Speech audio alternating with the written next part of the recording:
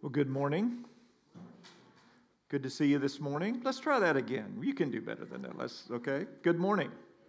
Good morning. Great to see you this morning, and so good to be back with you here at this church. It sounds like things are going well, and the Lord's blessing you as you kind of pull out of COVID and move into the neighborhood, and I see new faces here, so it's wonderful to see you this morning. We want to start this morning with the reading of God's Word from Matthew chapter 21, verses 12 through 22.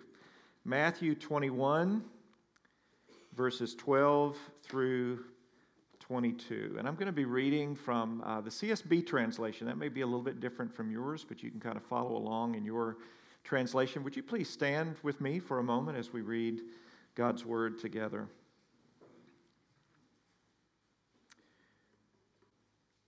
Jesus went into the temple, and throughout all those buying and selling, he overturned the tables of the money changers and the chairs of those selling doves.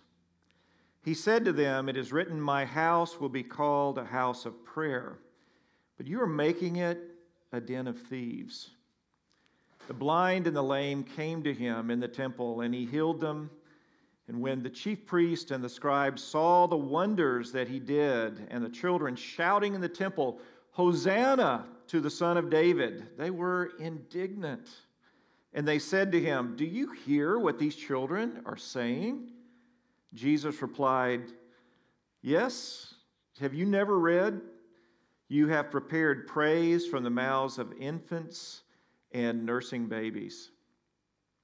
Then he left them and went out of the city to Bethany and spent the night there.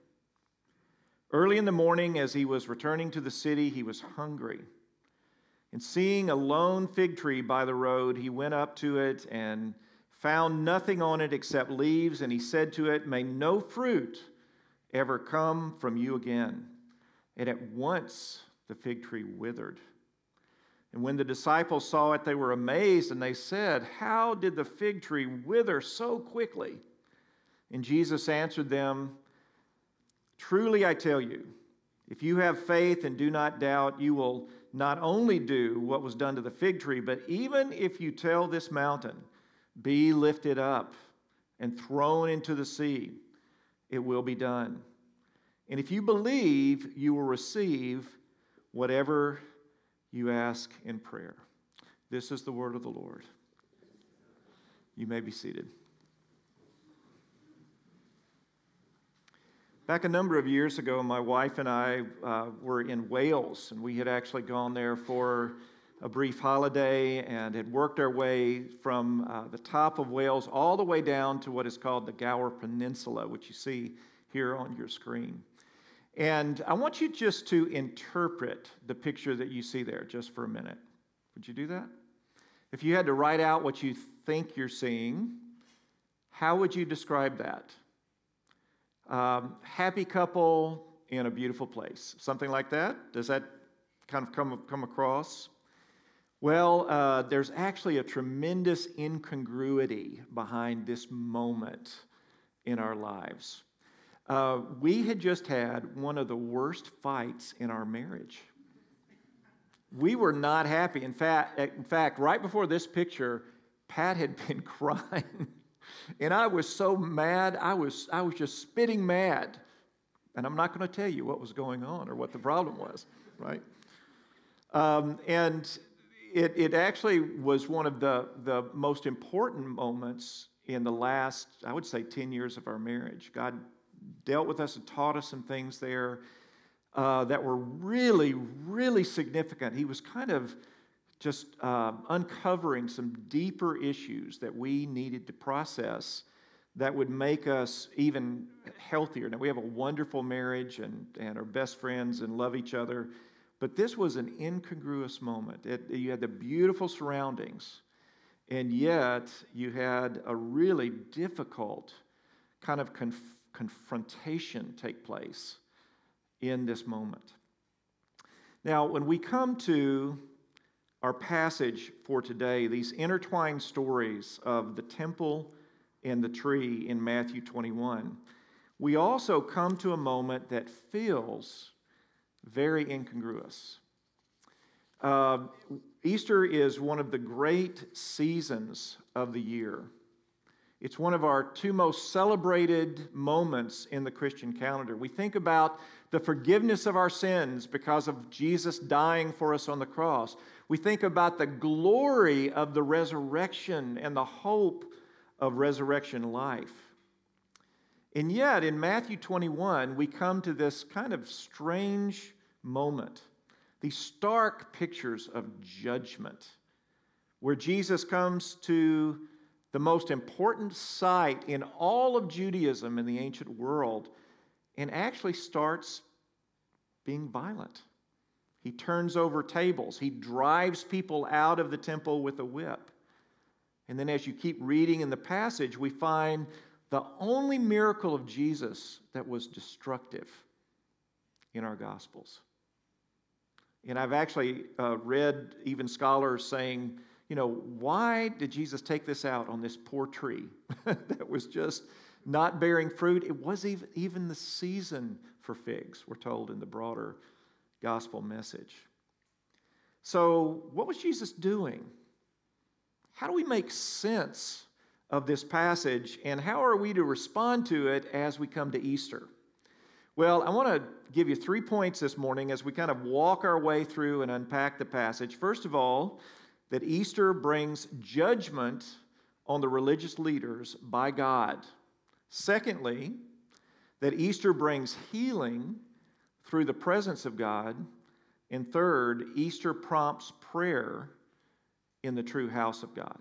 So let's take a look at these points one at a time as we kind of work our way through here. First of all, verses 12 and 13, that Easter brings the judgment on the religious leaders by God.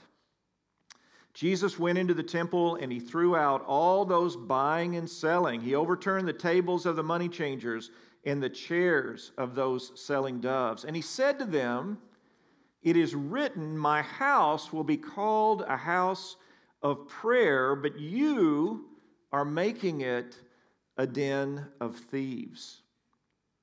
Well, the temple of Jesus' day was the center of the world for the Jews, as I mentioned just a moment ago. There was one Jewish commentary that said this: the land of Israel is the navel of the world, and Jerusalem is its center, and the temple is at the center of Jerusalem, and the Holy of Holies is at its center, and the Holy Ark is at the center of the Holy of Holies. And in front of it is the foundation stone on which the world was founded. Now, by the time of Jesus, the ark was no more. The ark was gone.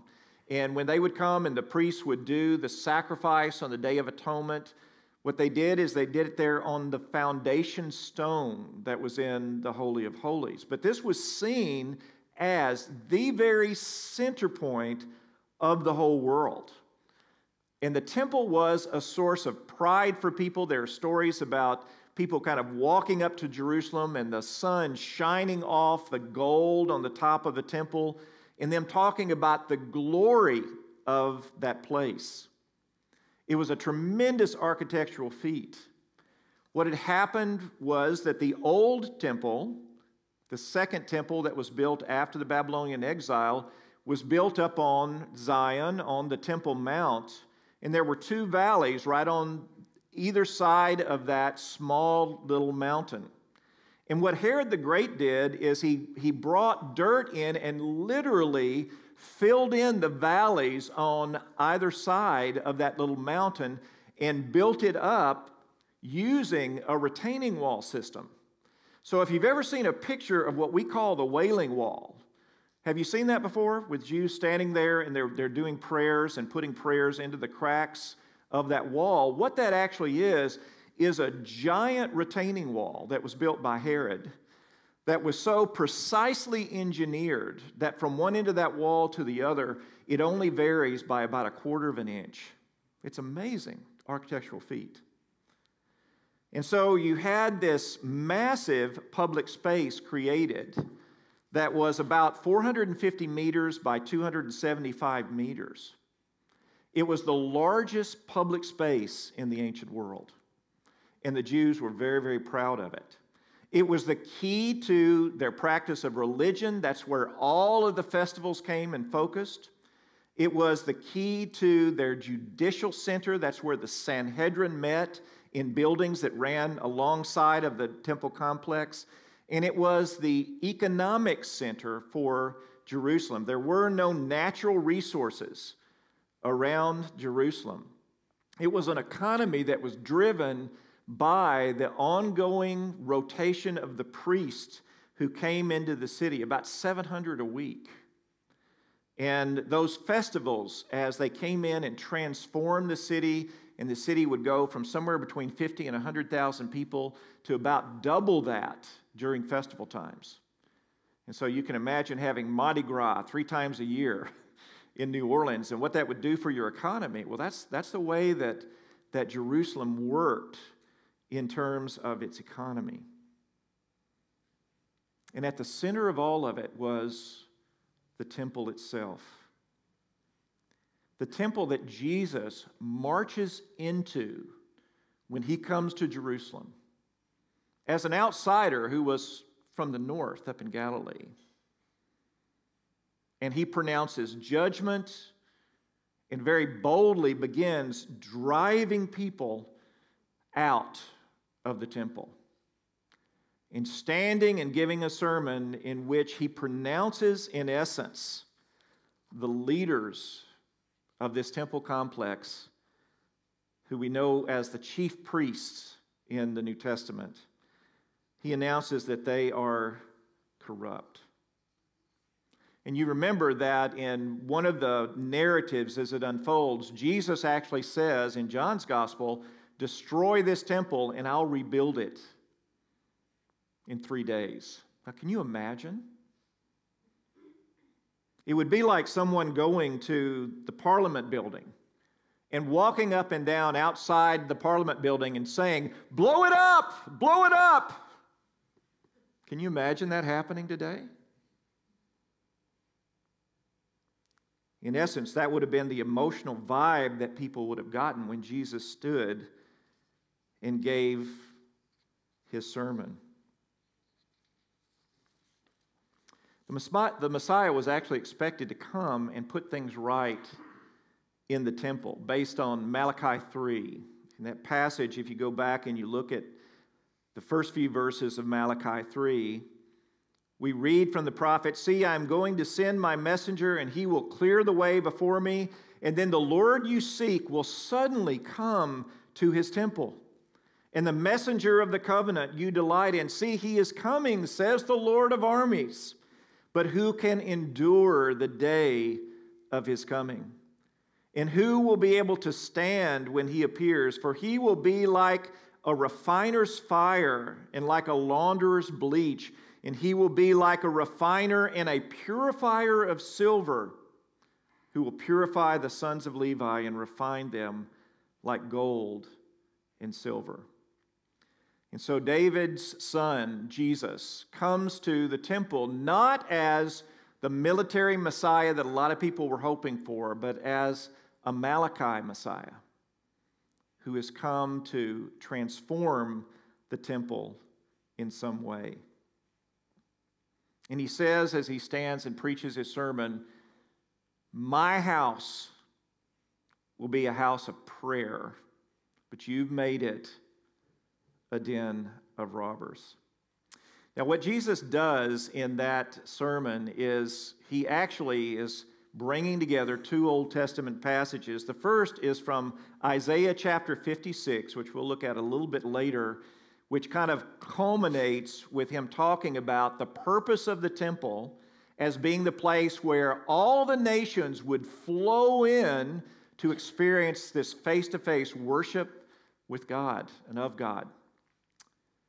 And the other passage that's brought together with Isaiah 56 is really the backdrop for what Jesus is doing with casting people out of the temple.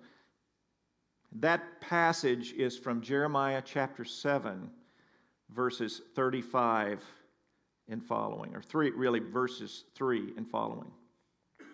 So you have this action that Jesus is doing that brings together the dynamic of casting people out. So here's the backdrop. Right before the Babylonian exile took place, Jeremiah was told by God to go stand in the gate at the temple and to preach a sermon. And we have the content of that sermon in Jeremiah chapters 7, and it kind of goes into chapter 8 as well.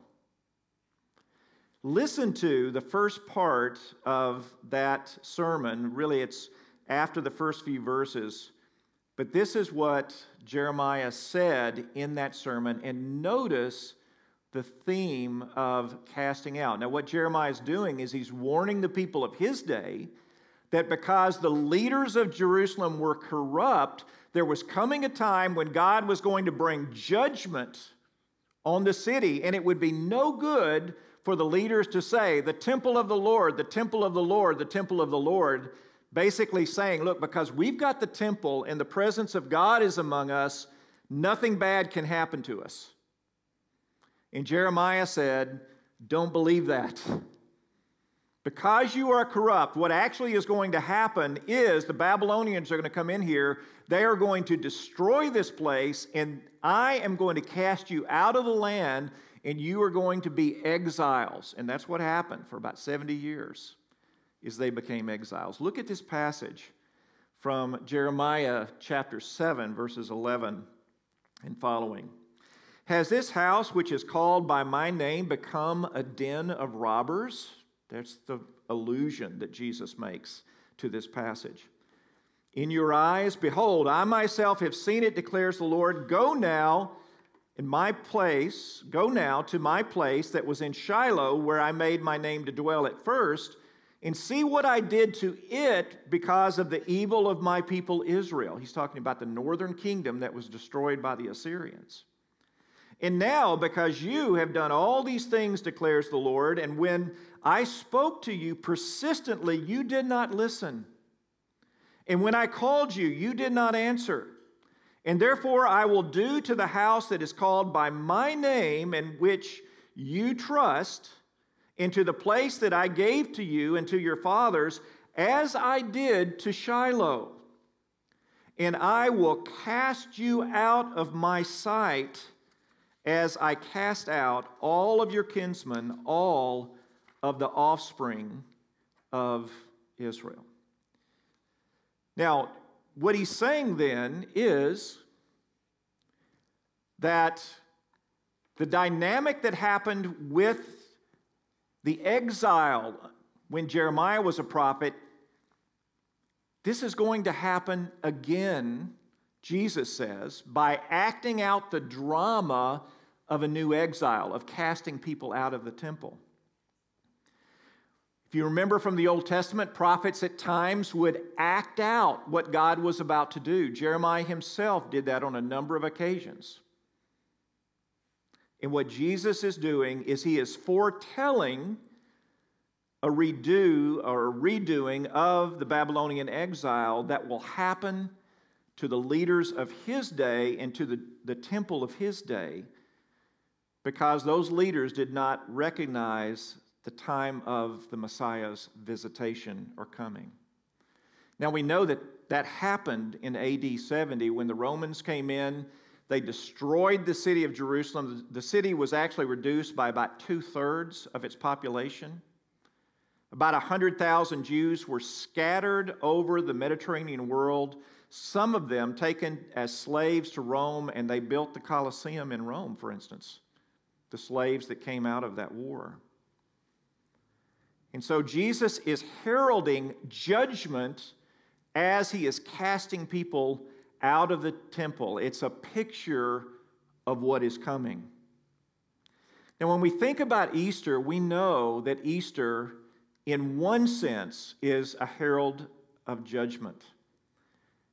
Judgment on sin. When we see Jesus there on the cross, crucified on what we call Good Friday, it shows how seriously God takes sin and the lengths to which he was willing to go to deal with our sin, to bring us back into face-to-face relationship with himself.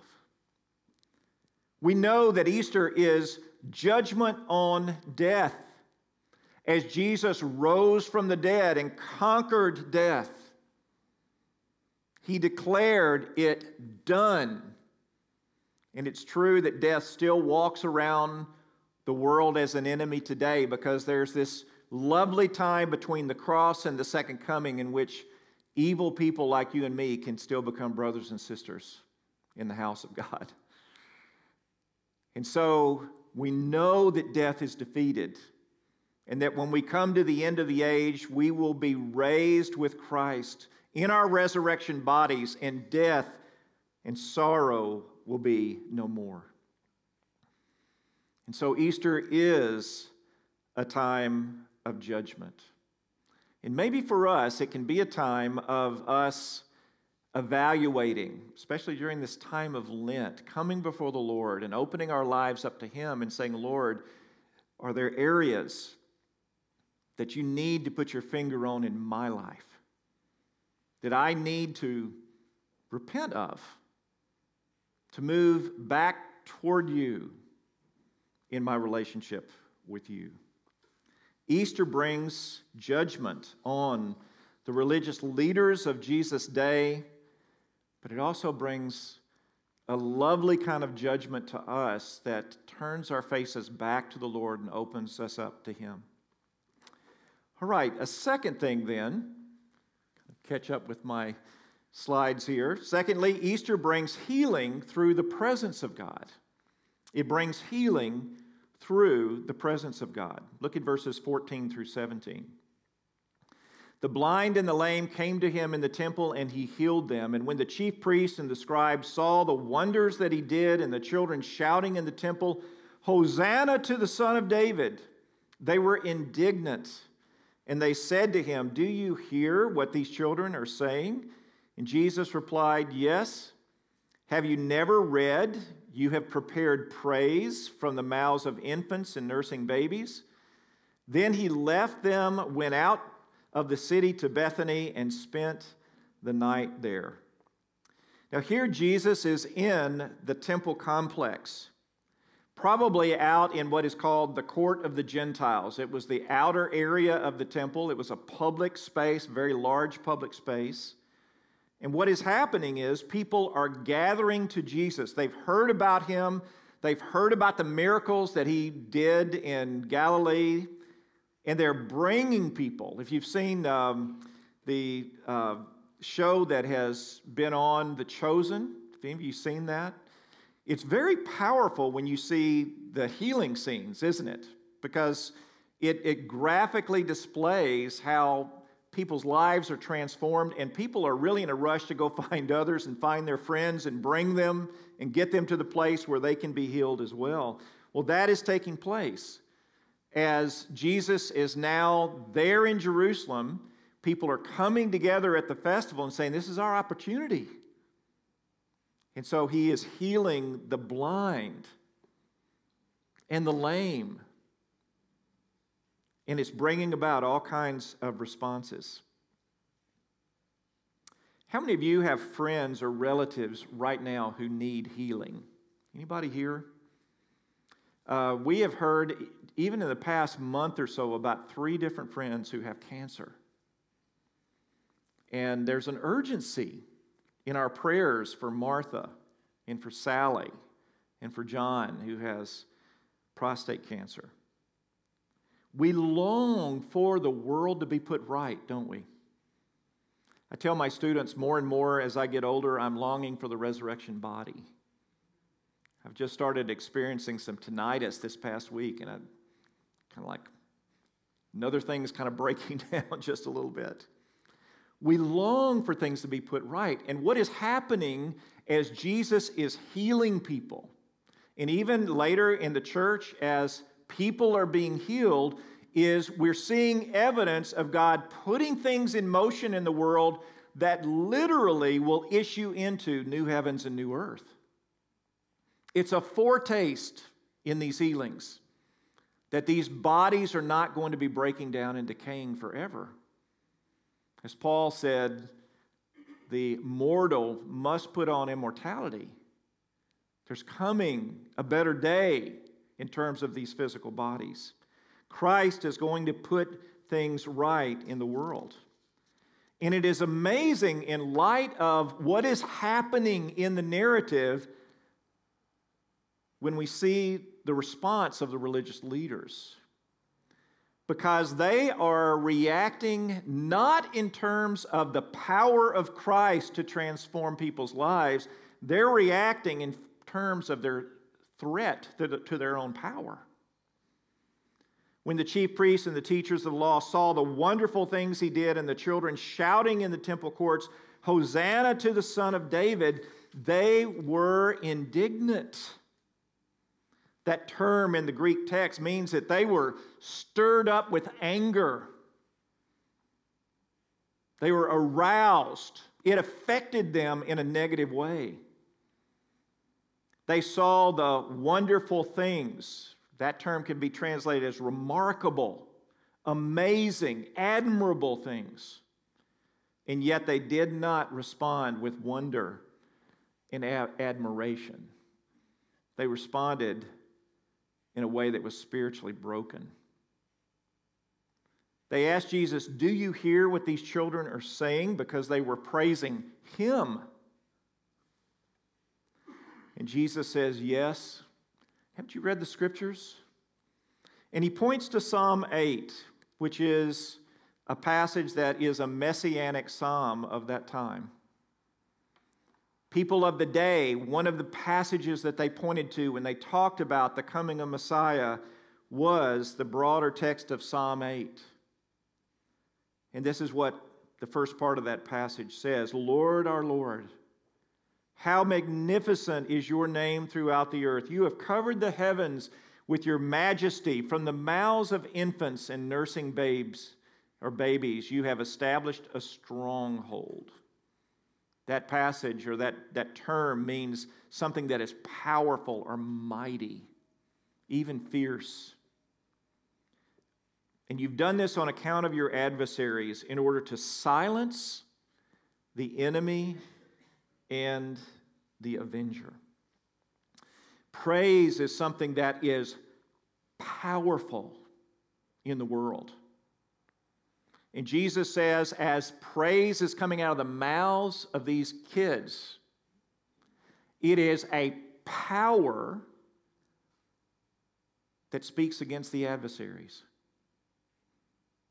It actually is addressing the religious leaders, because these kids are discerning the identity of Jesus in a way that they are not. Notice it is the Lord, Yahweh, who is being praised in this passage. And Jesus, as God's Son, has stepped into the world and is putting things in motion that bring about reactions.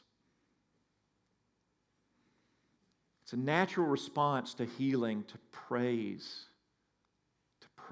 to thank God. A number of years ago, I was in China. I had gone, this was my first experience of going to mainland China back in 2005, I believe it was. And a few months before, Pat had actually had hyperthyroidism, and she had gone through the radiation treatments that nuked her thyroid. And if you know about that procedure, what happens is then the thyroid takes its time to die. It dies over a period of time, and suddenly it dies, and then you have to have a replacement of those hormones through medication. And so Pat had hyperthyroidism. She had gone through the procedure of having her thyroid radiated. And I was over the other side of the world in China. And the group that I was teaching that week were a group of people from the western part of China. And I called Pat, I think it was on a Tuesday night, and she said, "George, I really need prayer." She said, "I think that my thyroid has died completely. I feel horrible physically, but also surrounding this whole trip, I have felt such a dark, dark cloud of oppression. I mean, she said, it's like this thick black cloud is just resting on my life, and I just can't get away from it." Would you just ask the brothers and sisters to pray? And I went in the next morning and did what we would do as we go into a Bible study at times. I just said, would you folks please pray for Pat? I said, she is not doing well. And I explained to them the situation. And without anybody in the room saying anything, all of them just immediately stood up. And one after another, they went around the room praying these powerful, urgent prayers. And the translator leaned over to me and said, it's almost pure scripture what they're praying. And so they prayed for about 35 or 40 minutes. And then they sat down and we went on with the session for the day. And do you know that within 24 hours, all of that sense of physical oppression and all of the darkness spiritually just lifted off of Pat? There were also people in the room who had been healed from being paralyzed from the waist down. There was one brother who was there who had had an aggressive form of malignant cancer for 7 years. The doctors had told him 7 years before he had 3 months to live. God was working powerfully in that group. And when we experience something like that, you feel the presence and the movement of God in very tangible ways. And that is what was happening here. So not only does Easter bring about judgment on the religious leaders, but it brings about healing through the presence of God. And that's a healing that you and I can experience at Easter this year as well. It may be physical healing, and we should call out to God and ask for healing. It's very appropriate for our leaders to pray for people to be healed. But it may be that some of you need to be healed in your relationships with other people. And maybe some of you are here who even need to be healed in your relationship with God Himself. And the people you've seen up front here would be glad to talk to you about how you can experience that. It'd be a great time of the year to be healed in your relationship with the Lord. But then the final thing here is that Easter prompts prayer in the true house of God. And just briefly, let me kind of wrap up with this. Look at verses 18 through 22. Early in the morning, as Jesus was on his way back to the city, he was hungry. And seeing a fig tree by the road, he went up to it, but found nothing on it except leaves. And then he said to it, "May you never bear fruit again." And immediately the tree withered. And when the disciples saw this, they were amazed. "How did the fig tree wither so quickly?" they asked.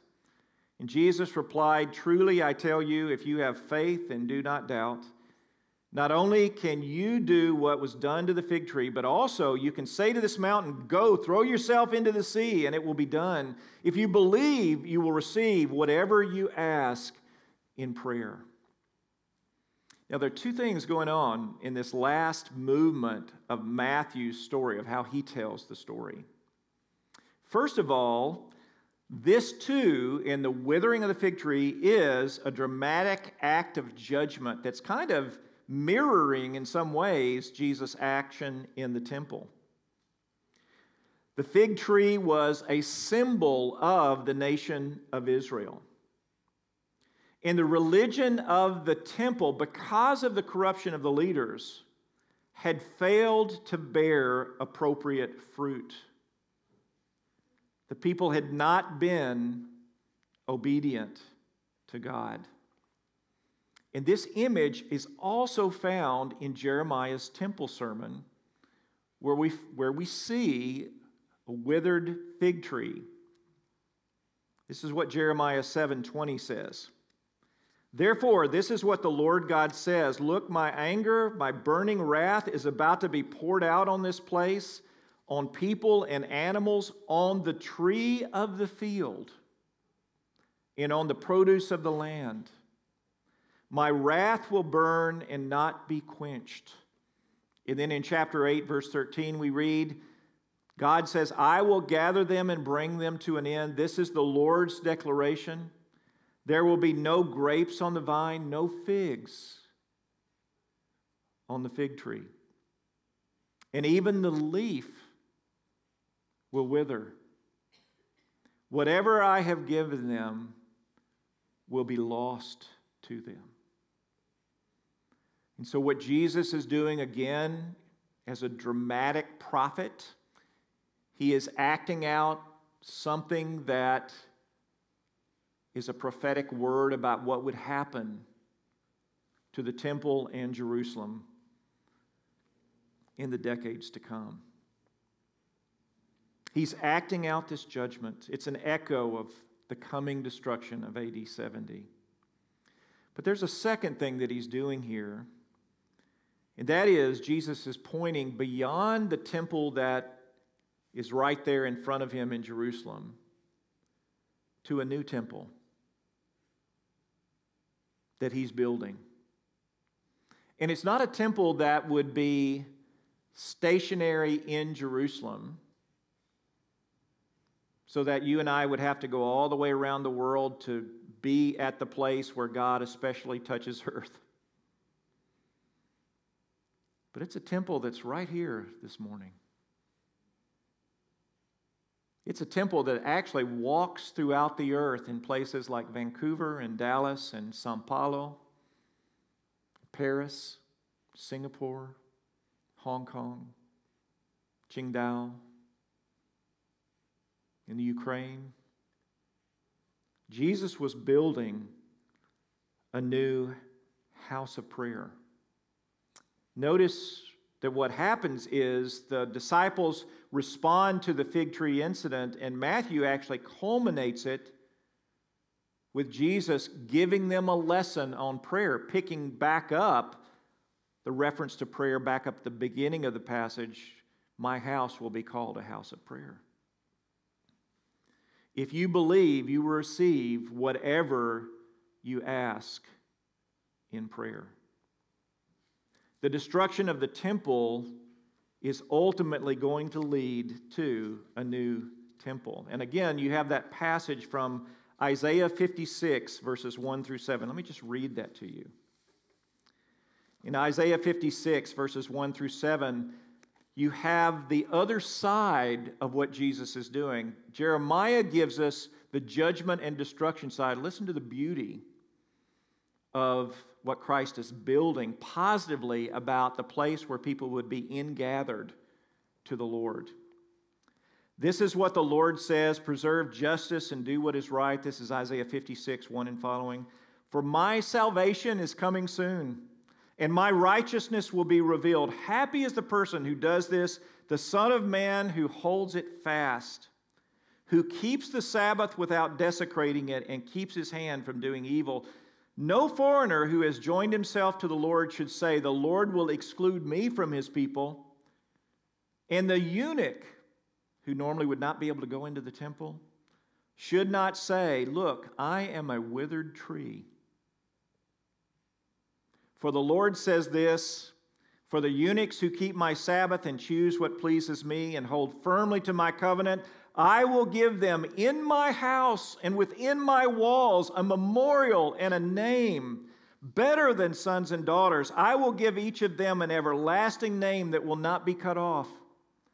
As for the foreigners, that's us, who join themselves to the Lord to minister to him, to love the name of the Lord, and to become his servants, all who keep the Sabbath without desecrating it and who hold firmly to my covenant, I will bring them to my holy mountain and let them rejoice in my house of prayer. Their burnt offerings and sacrifices will be acceptable on my altar, for my house will be called a house of prayer for all nations. This is the declaration of the Lord God, who gathers the dispersed of Israel. Folks, you and I are right there in that promise. Our gathering this morning as the place where God lives is a fulfillment of this. And in an ironic way, it's a fulfillment of what Jesus was doing in cursing the fig tree. As we come to Easter this year, then, we come to a place where we can enter into the very presence of God, where we can draw near to him in prayer and talk to him intimately about the things that are going on in our lives. We can participate with Him in what He is doing in this neighborhood through the power of prayer to the living God of the universe who cares about us and our needs and the needs of those people all around us. Easter is a tremendous time of celebration because it means that you and I can draw near to God, knowing the grace of judgment, the grace of healing, and the grace of prayer.